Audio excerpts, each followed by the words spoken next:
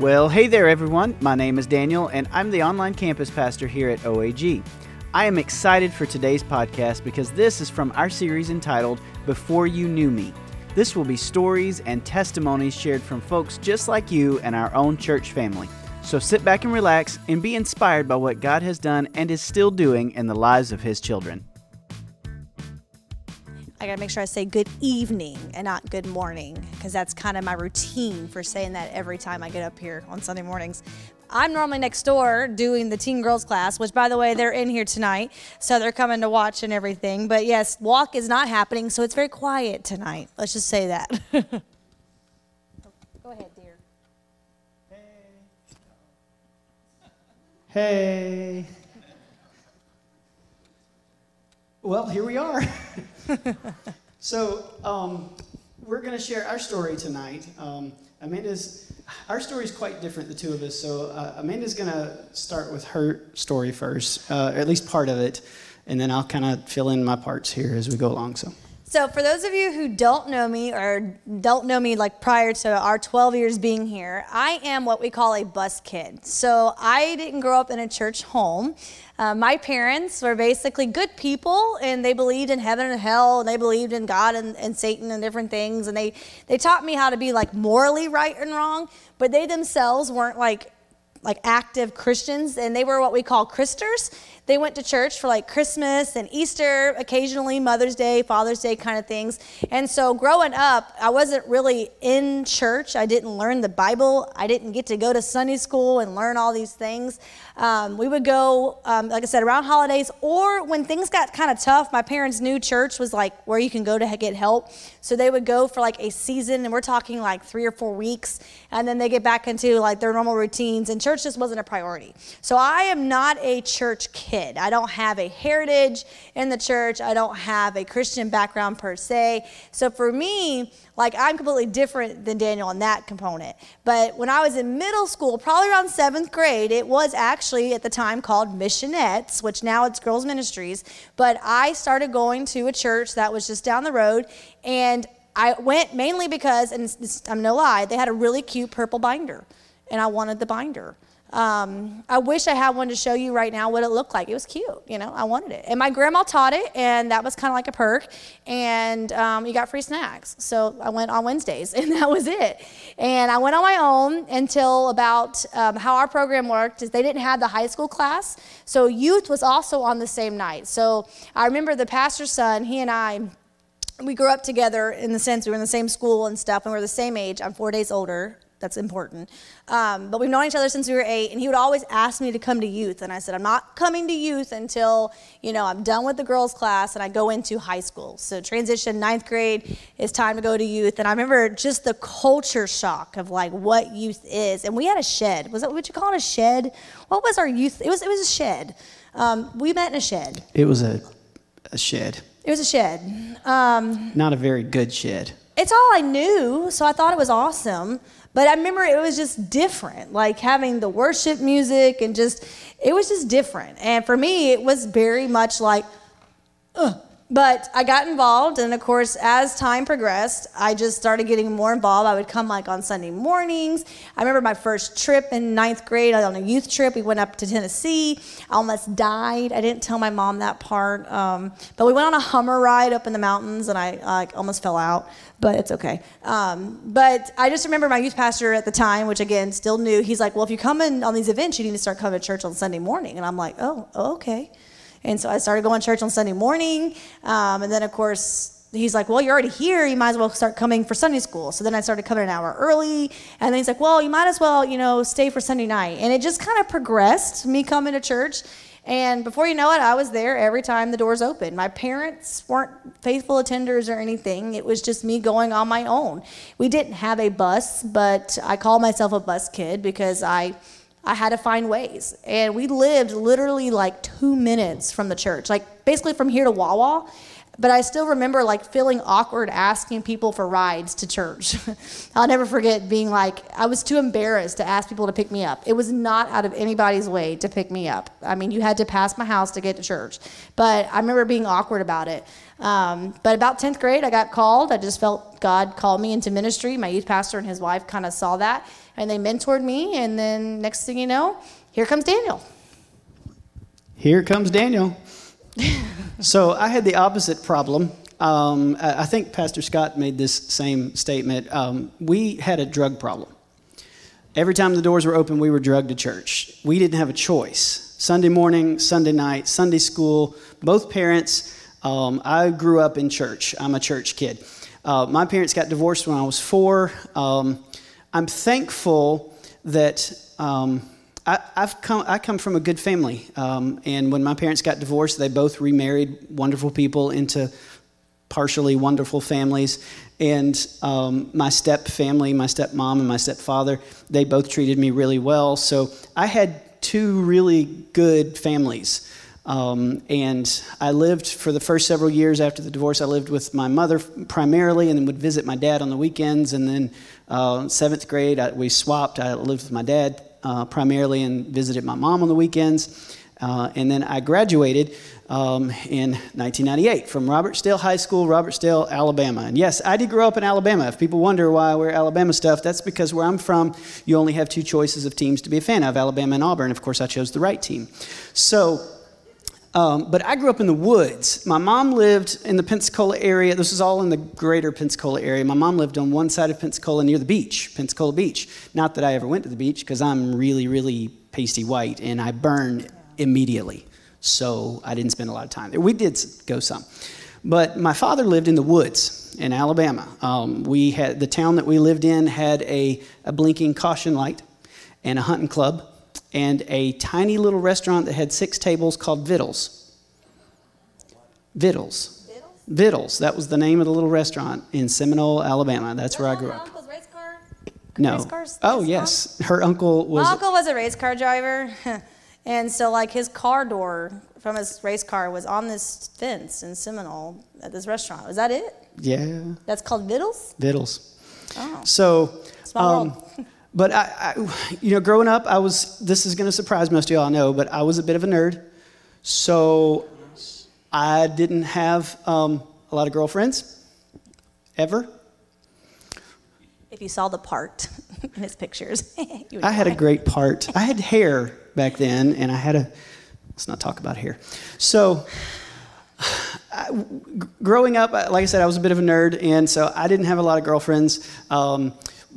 But I didn't take, I was a Christian, and then when I became a teenager and was old enough to understand, I was a Christian in word only, but mostly just because I was too scared to do anything bad. That's about it. I was a good kid, Christian in name, but not in faith, not in practice, pretty much through high school, and most people knew me as that guy, but after I graduated, I got really close with my pastor and our family, and little by little, I got closer and closer to the church, and which meant I got closer and closer to Jesus.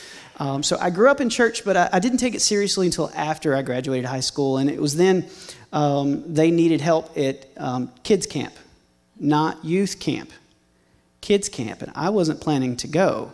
But my pastor said, yep, I've got somebody and I'm sending him right now. So I went to kids camp as a counselor under duress. But it was there that God called me to the ministry. He said, you know what I've called you to do, and now I want you to go do it. And it was that day I embraced my call to youth ministry, went to Bible school in Daytona Beach. And then when I came home, I was a youth pastor for a couple of years as a single youth pastor. Let me go ahead and tell you, being a single youth pastor is not easy. Doing ministry by yourself is not easy. And so along came Daniel. Yeah, so I'm in church. I'm actively being I'm like the church princess, if you will, because my youth pastor was training me, mentoring me, different things. And of course, I was the bus kid. So I'm that person that everybody just kind of took under their wing and adopted in different things.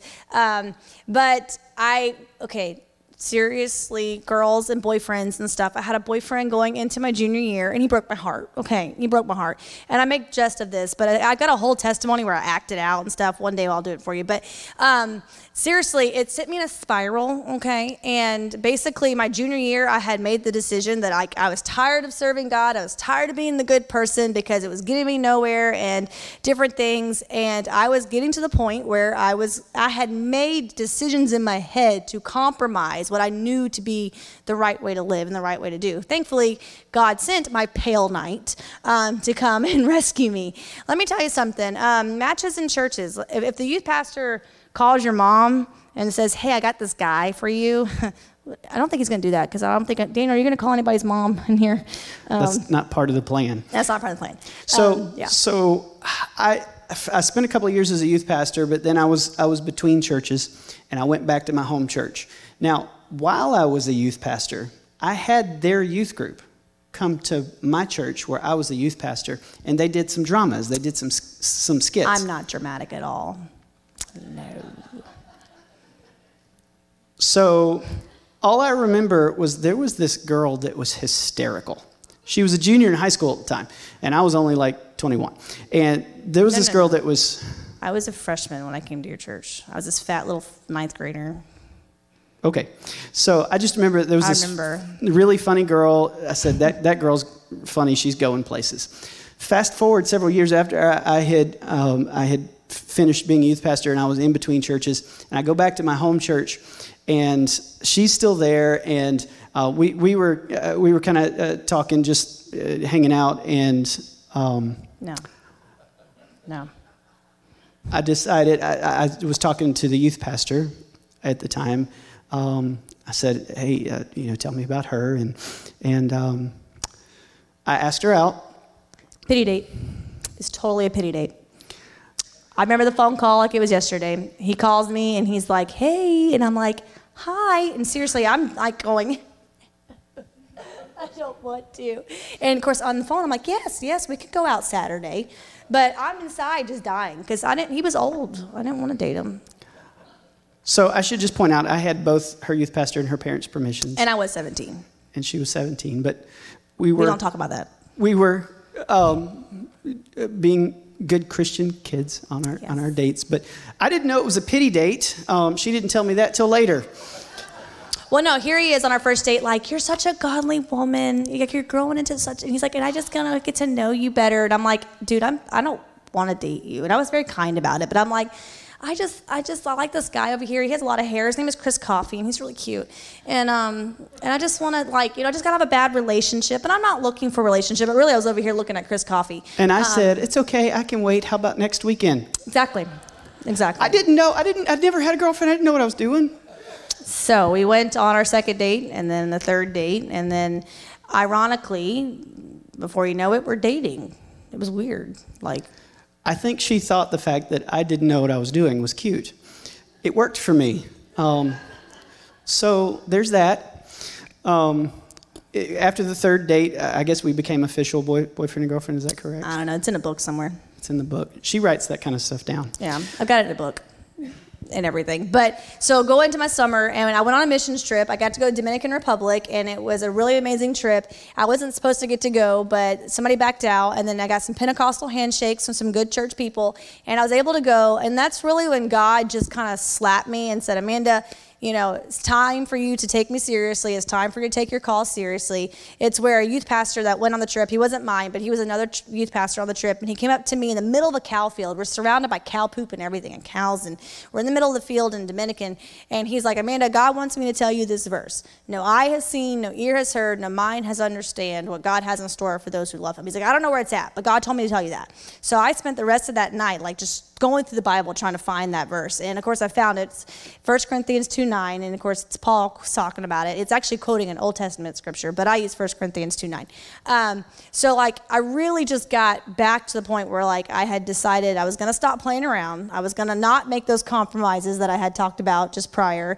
and I was going to get serious about God. So I leave the missions trip, I come back, and I'm serious for God. I'm bringing my Bible with me everywhere I go, and I just changed a lot about me in a positive way. And of course, it was my senior year of high school. And by the way, this mission trip was the first I ever heard of Southeastern, because again, I didn't grow up in a church family. I didn't know anything about Southeastern. I'm from Pensacola, so I didn't know anything about Christian colleges. And some of the kids on the trip were talking about Southeastern, and I'm like, well, what's that? So I get off the trip, and I'm like, I'm going to Southeastern. That's what I'm going to do. Oh, do you know what Southeastern is? Okay, it's Southeastern, if you don't know what it is an Assembly of God University in Lakeland.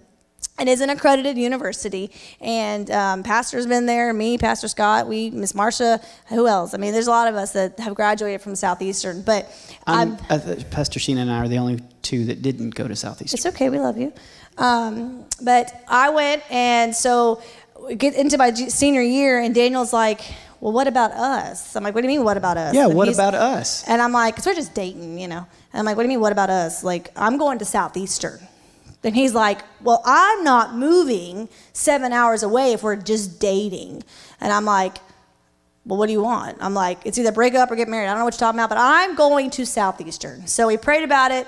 And then, of course, about a month later, after a lot of praying and fighting with God and different things and having God moments. And then Hurricane Katrina came. That was fun. So I had decided, after those conversations and lots of prayer, that I was going to pop the question. I made an appointment with her family to ask them, 3 times. as your one does, I guess. I don't know, it's my first time. Hopefully only time. Yes, so the problem was I had prayed about it, but I never really heard from God.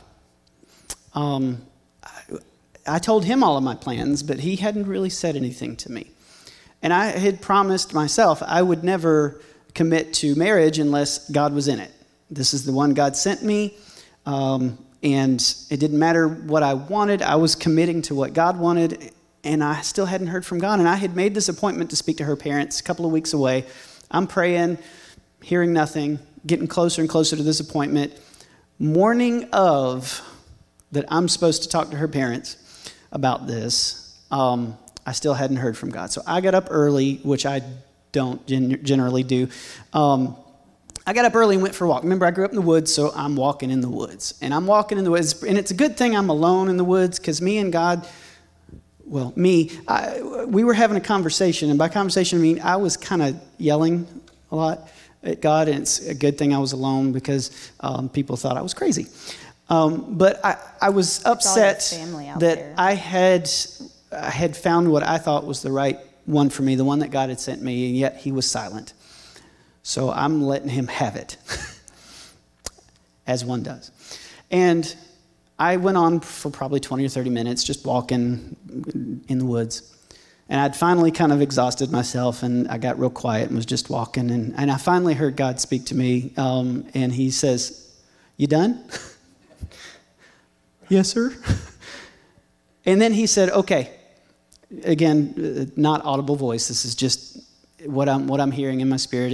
And he finally began to speak to me. He said, "Okay, you're going to do this, but I need you to know that there will be things that come up. And things aren't always going to be rosy. And here's some of the challenges that you're going to face."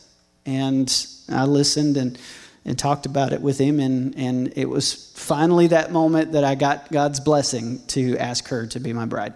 And then her parents blew me off, and I didn't get to speak to them. So in that moment, did. No, I didn't, for real. They kind of knew what was coming. You never talked to my parents? Not officially, no. We just kind of. I thought you made like 3 appointments. Was it the hurricane? Yeah, I made 3 appointments with them, and it never officially happened. Then Hurricane Katrina came, and Hurricane Katrina hit near enough to Pensacola to affect us, but not badly. It hit New Orleans, so we did what people do and went on a date. And I decided to propose that night, so it was in the park, windy and rainy, in the middle of downtown Pensacola, that I got on one knee and proposed. And then we got a flat tire on the way home. Because of the debris. Because of the debris. We promise that's what's happened, although her parents questioned that story a little bit. But that is what happened. And thankfully, I'm not very handy. I don't know much about things, but I did know enough about how to change a tire that I got it done, and didn't look too bad doing it, because she still married me. So, yay. I will tell you something about I didn't really go into details, but my parents, I love my parents. They're good people. They just, during my high school years, my parents had a gambling addiction, and they were never home. And I'm the oldest of 3. And so though I was 16, 17, 18 years old, like, I was really much more mature. Like, I was forced to be, well, why would you date me? I was forced to be much more responsible than like any 15, 16, 17-year-old should be. My sister's a couple years younger, but my brother's 11 years younger than me. So like I kind of, after he hit 1 or 2, I was pretty much raising him, different things, plus having a job. Plus, I mean, I was in high school, but I was in the International Baccalaureate program, which means I was doing college in high school. So when I graduated high school, I had 35 college credits. I went straight into Southeastern as a sophomore. And so, like, I was working a lot. And so So you graduated May? I graduated in May. Got married in July. Yeah. And then went to Southeastern in August. Yeah, it was a fun 4 months. It's a busy 4 months. But, like, I had told my parents pre-Daniel, like, as soon as I turn 18 and graduate, I'm gone. Peace. Because I was just tired. My parents, I loved them, but they were toxic for each other, and they weren't really healthy for us. And so I had told my parents, as soon as I graduate, I'm gone. I'm gone. And so God just kind of sent Daniel. And so I graduated in May, and then, of course, we got married in July, and then I started Southeastern in August, and was able to graduate Southeastern in 3 years instead of 4. And so that was a pretty cool blessing because, again, with doing all that work in high school, I mean, it's a lot of work. I love my teenagers, but you don't do as much work as I did, okay? I'm sorry. So when they cry about their homework, I'm like, no, don't talk to me. When you write 4,000-word essays, then we can have a conversation. Y'all didn't do that, okay? But I have no pity. I really don't. But seriously, like, it happened really fast, but it's weird because we've been married, this year will be 17 years. And so he was just talking about that. He's like, in 3 years, it'll be 20. And I'm like, I know. Math is hard. I know. That's what I said in the car. But it's crazy because, like, honestly, like a lot of people might regret getting married young and different things, but I don't. And he really was my pale knight. But God, brought us together, moved us to Lakeland. We had each other. And, of course, we had an internship at a church. We helped volunteered at a church, got through college. We went to Georgia where after I graduated, he gets hired as a youth pastor in Georgia. We were there for a couple of years. The pastor that hired us told us that he had cancer, stage 4 melanoma, and that he was in his 60s. And he was like, once I get somebody on staff, I'm going to start my chemo treatment. And it was very shortly after with the chemo, about 6 months, he had to retire because his health had declined so much. And then, of course, within the next 6 months, he had passed. So they hired a new pastor. Just a difference in views and different things. And, of course, next thing you know, we are here. And we've been here 12 years. So let me tell you how we got here. It's a funny story. Listen to that. Pastor, do you remember our conversation? Something you have to know about Pastor Strickland is straight to the point. He didn't beat around the bush. So he calls me. I'm still in Georgia. And he had gotten my resume, I think, from the district. I had sent my resume to our district office, and he got it from them, I think. And he calls me, and he says, hey, my name's Daryl, and I've got somebody coming in here in just a few minutes, so I've only got a second. Do you got a minute? And I said, yes, sir. He says, okay, I just need to know how much money you make. And I told him, he says, okay, I just want to make sure I can afford you. My meeting appointment's here, so I'll have to talk to you later. Goodbye. And then he calls me. I had the weirdest phone call. So he calls me a little later and says, sorry about that. I had an appointment come in, and I wanted to get that done. And so we came down to visit in 2011. 2011. I was pregnant with Eli. Somebody in the church thought I was lying. They thought I was just fat.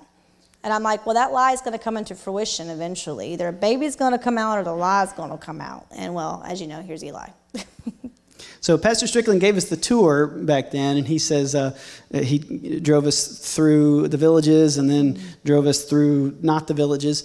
And we stopped by a cow field, and you talked to somebody.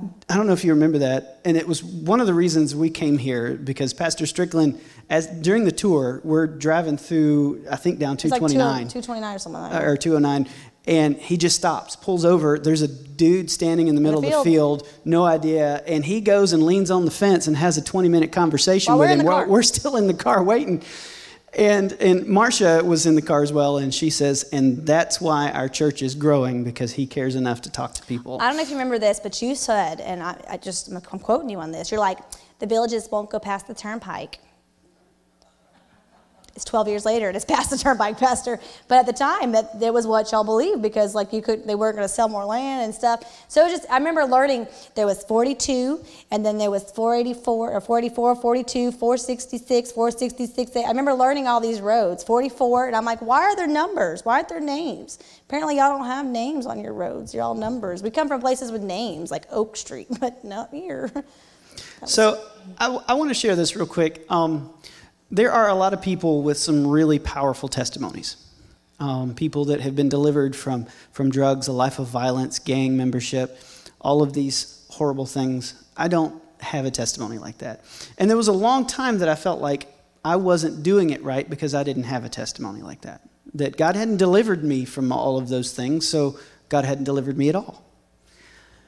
It took me a while to come to an understanding that my testimony may be different, but it still is valuable because there are people like me. So I just want to share this. My testimony is not a dramatic testimony of being delivered from horrible things because, just to be honest, I've lived a pretty charmed life. My parents are still alive. They've always been good to me. We didn't have much growing up. Like I said, I grew up in a tiny little trailer in the woods in Alabama, but we had enough.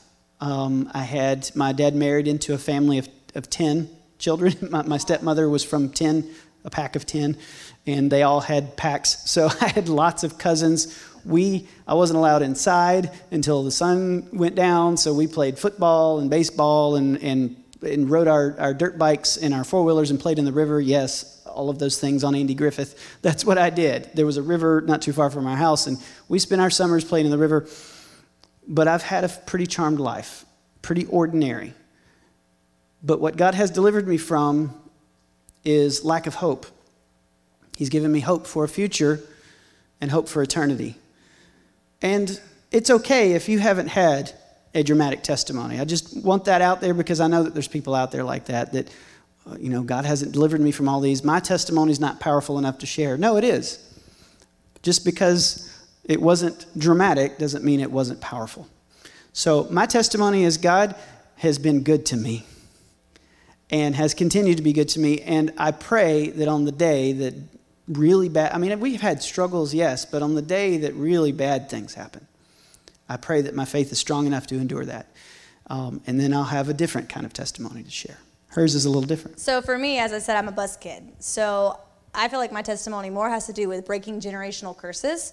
And I like to tell students who are our bus kids, the students whose parents don't come here on Sunday mornings or different things, you're not necessarily your parents, or you're not the choices that your parents make. You can make your own choices. And if you are following after God, I tell this to students all the time, when you follow after God, He will never lead you astray. And my parents, I love them. They ended up getting divorced after I moved out. They kind of got even rougher after I moved out, and just everything that happened.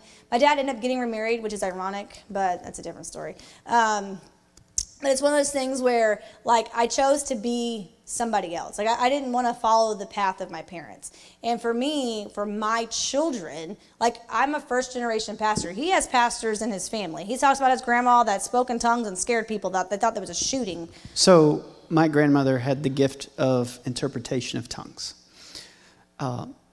And she was old school Pentecostal, okay, with... she would shout and carry on. Her hair would fly and bobby pins would fly. And when she would give an interpretation in tongues, and generally, for those of you that have grown up in this and know what I'm talking about, generally, when there's a message in tongues, the church is generally pretty quiet while we wait for the interpretation, right? So it's a quiet moment. Except I'm sitting by my grandmother, and I've been around her long enough to know that the message often comes from her, so I'm waiting for that moment when it's quiet. She says, "Yea, I say unto thee," used to scare me out of my britches. And so she was on a missions trip years and years and years ago to somewhere in Central America, where the church that they were in was known for having drive-by shootings. And she gave an interpretation in tongues in her fashion, and everybody dove under the pew because they thought it was a drive-by happening. I don't know the end of that story. That's all I know, because everybody just laughs and laughs and laughs. So he comes from that background, but I don't. So for me, I want to be that generation where I'm a first generation pastor, and I want my kids are PKs. I was never in that mentality. So my Eli will be old enough to go into the PK retreat in next year. And I'm thinking, like, that doesn't even like register with me because I was never a PK. I was just a regular kid. I always call myself like a normal kid, NK. I was just a normal kid, bus kid, BK, whatever you want to call. So I want to encourage, and I tell the students all the time, you know, you're not the choices of your parents if your parents aren't Christians kind of thing. But if you do have Christian parents, like, just cherish it, because I wanted that so badly as a teenager when I would see, like, I hated going to church on Mother's Day. I hated it. Or Father's Day, because very few kids went to church on Sunday morning without their parents.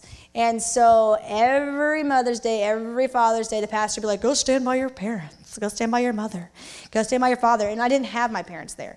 And I stood there, and I hated that day. I almost never went on Mother's Day and Father's Day for that reason. But thankfully, there was church people that always came and stood by me during that time. And I kind of adopted that mentality to whatever all the kids that we have now that we've ministered over the 17 years we've been married, the ones who don't have families in church, to like take them under our wing and love on them and be that spiritual parent that, you know, they might not have at home.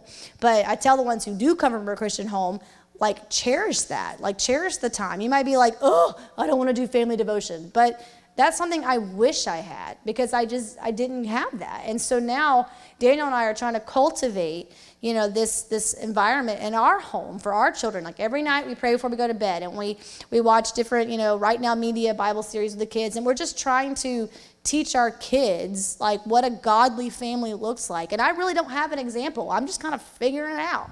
But I want that to be my testimony, my legacy, that despite what my upbringing was, despite my parents' gambling addiction, I won't touch gambling. I hate gambling. Whatever you want to feel about it, it's whatever. But I watched it destroy my family. And so I won't touch a lottery ticket or a scratch off or nothing, because I see what it's done. But there's certain things that, because I saw what my parents did, I'm like, I'm not going to do that.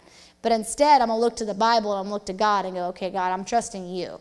And like that verse, 1 Corinthians 2:9, that is my life verse. I have it everywhere, because it says, no eye has seen, no ear has heard, no mind can understand what God has in store for those who love him.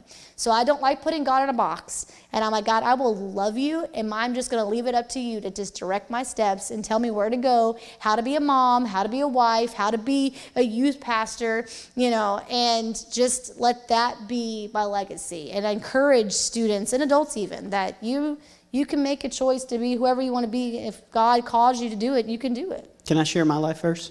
Oh, yeah. Wait, no. Go ahead, dear. Just share your verse. My life verse is Proverbs 21:9.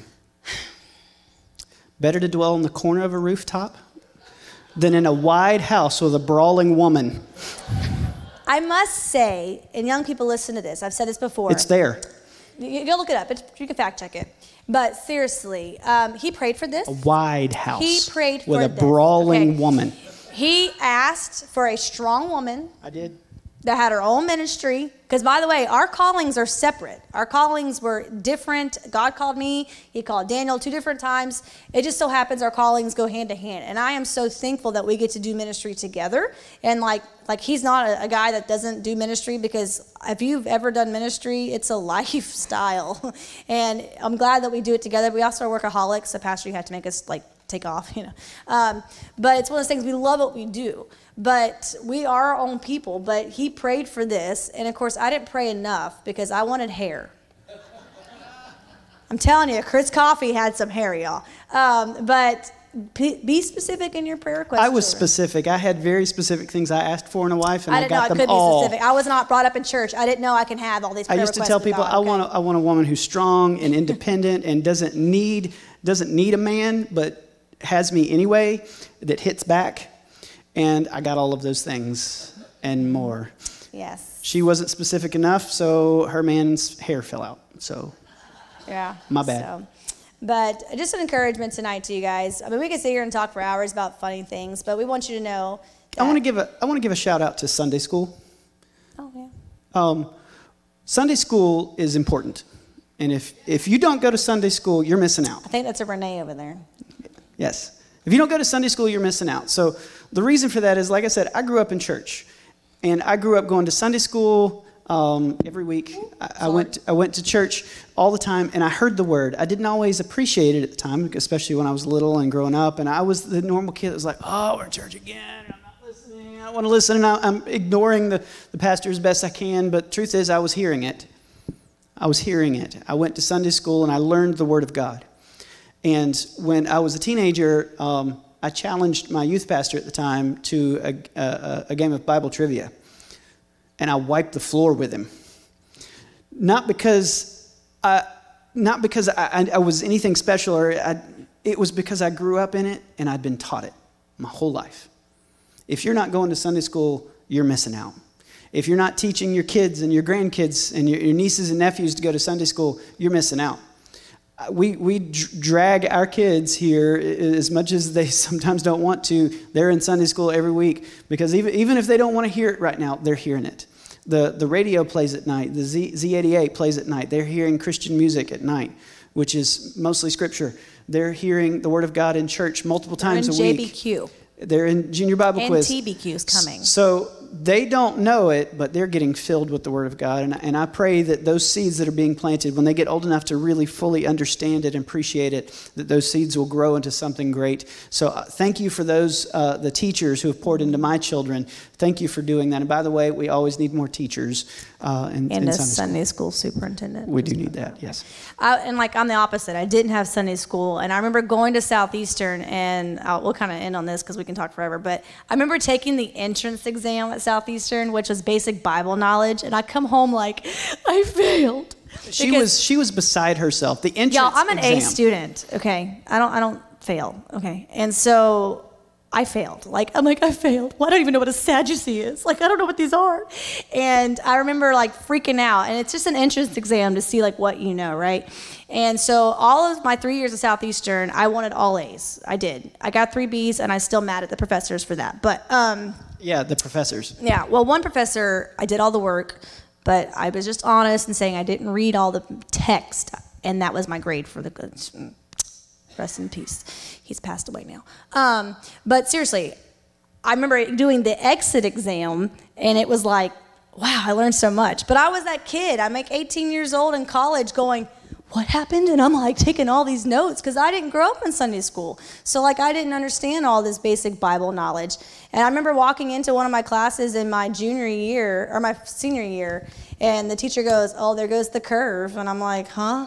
And he's like, well, you're Amanda, right? And I'm like, well, yeah. And he's like, well, then there's not going to be a curve because you're going to get an A. And I'm like, how do I know you? But I was so hungry. I wanted to be the best that I could be. And I didn't know this stuff going in. So I soaked it up. So I envied all those kids who had the Sunday school material and all that stuff. So my kids, I want there to be a balance. I don't want them to hate ministry because we're always here. But I want them to have God's word and it just be buried into them. And so that when they get to those teenage years and they start having life thrown at them and they get to be a young adult, make decisions, which I'm not going to handle well. I can just already decide, figure that out. I want them to know God's word, and I want them to have it in their heart. And because, again, it was something I didn't have. And so I want that to be what I leave for them going forward kind of thing. So that's pretty much kind of it. We're kind of boring, but, it is what it is. We're normal. Well, I'm not normal. Oh, questions. Oh, yeah. Didn't know we had questions. By the way, if you're wondering why I have a computer and I keep typing, I'm actually chatting with people who are watching online. So we've got 3 live streams, and I'm chatting with all 3 of them. So, because he's our geek, and he's good at that. Don't ask me to do that. Anybody with a question? I can't even see. Comment?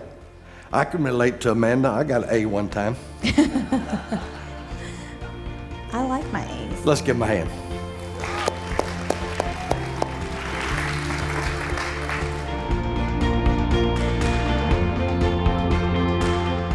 On behalf of our pastor and staff here at OAG, we want to say thank you. Thank you for being a part of our ministry.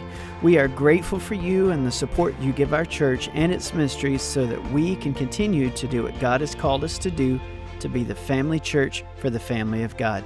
For more content from Pastor Strickland and Oxford Assembly of God, check out our media website at oag.church/media.